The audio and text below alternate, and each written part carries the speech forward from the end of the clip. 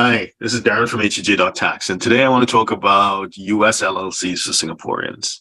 So, in terms of our client base here in Singapore, we have, let's say, half are US exposed foreigners, and half would be Singaporeans who are investing into the US.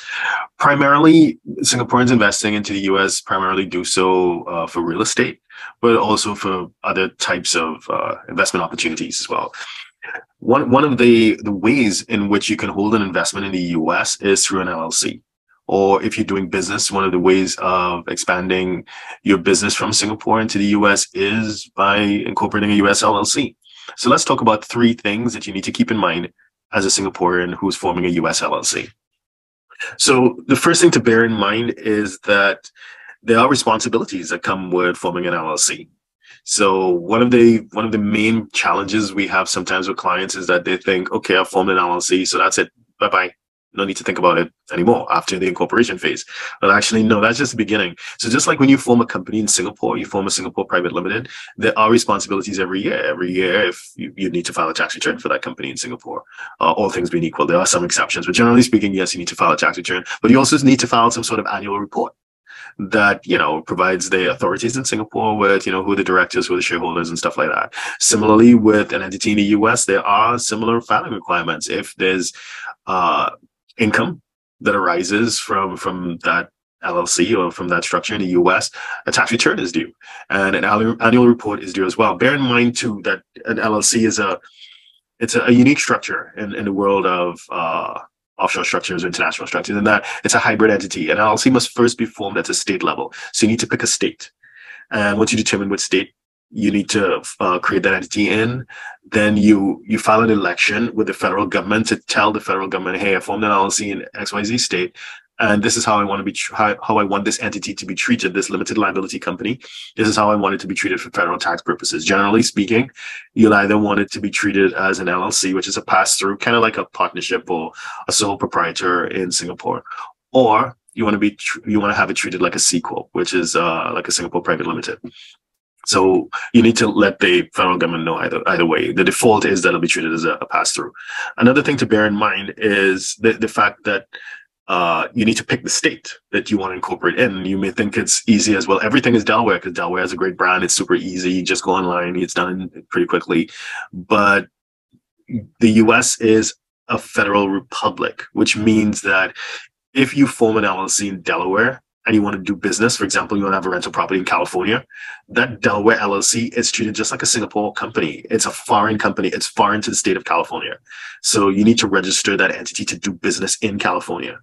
So there's some thought that is needed to figure out where you want to incorporate that LLC or where you want to incorporate that structure. It's not as easy as going online, paying $100, and boom, it's done. Because you may find yourself in a lot of problems later on. And to be fair, full disclosure, we probably make more money helping people fix the mistakes that they made, or mistakes made by less experienced teams that didn't understand international tax, than we do helping people do it right the first time. So bear in mind, you need to decide exactly how you want an entity to be treated from a tax perspective, and you need to choose the right state depending on where your investments would lie. And once that's done, you need to maintain the entity. You need to file the annual returns, tax returns, and annual reports to the state in question. Failure to do so may lead to the entity being stricken off. It can be closed. It could be shut down. And you may not be aware of it, but when a time comes and there's some sort of legal situation to resolve, you'd realize that you actually don't have a company.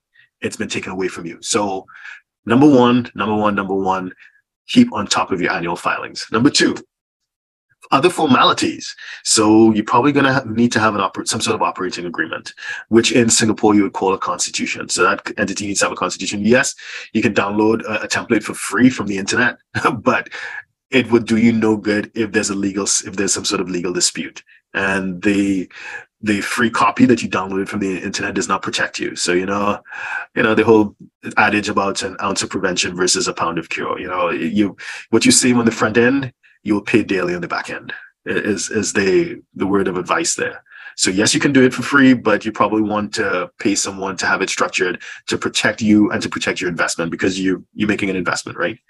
And number three, the third thing that I think you should keep in mind is that it is a separate legal person from you. It's a separate legal entity in law. It has rights and responsibilities of its own. That's what you pointed out in number one and number two. And number three is about the funds. You need to create a separate bank account for that entity. And you would probably want to take steps to make sure that you don't commingle funds. If there's any sort of transaction that's needed, even though you may be the only person behind it, you may still want to make sure that you have proper minutes and board resolutions, directors' resolutions, or whatever the case may be. There's a proper governance structure in place because you have an operating agreement, and you make sure that you cross the T's and you dot the I's. Again, you don't feel it until you need it. So when you need to rely on this documentary evidence, if it's not there, you're going to have no end of problems.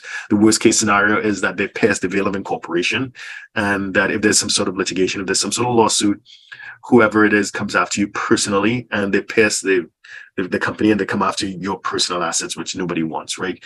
So number one, keep on top of your annual reports. Make sure you choose a structure wisely and you maintain your structure. Number two, make sure you have a proper operating agreement in place. And number three, be careful with your banking. If you want to discuss this or any related issues around U.S. investments, U.S. taxation, U.S. Singapore taxation, please feel free to reach us at htj.tax, and we can arrange a consult where we can take a deeper dive into your situation and give proper advice. So this has not been advice. We were just having a general conversation about the things that you need to keep in mind with U.S. LLCs. Thank you very much. Have a good day. Bye-bye. So if you're a 6, 7, or 8-figure investor, entrepreneur, or business owner who needs a tailor-made solution from a qualified team of professionals, we can help you achieve the international lifestyle, the freedom, and even the tax savings you're looking for. Visit us at htj.tax and live that international life.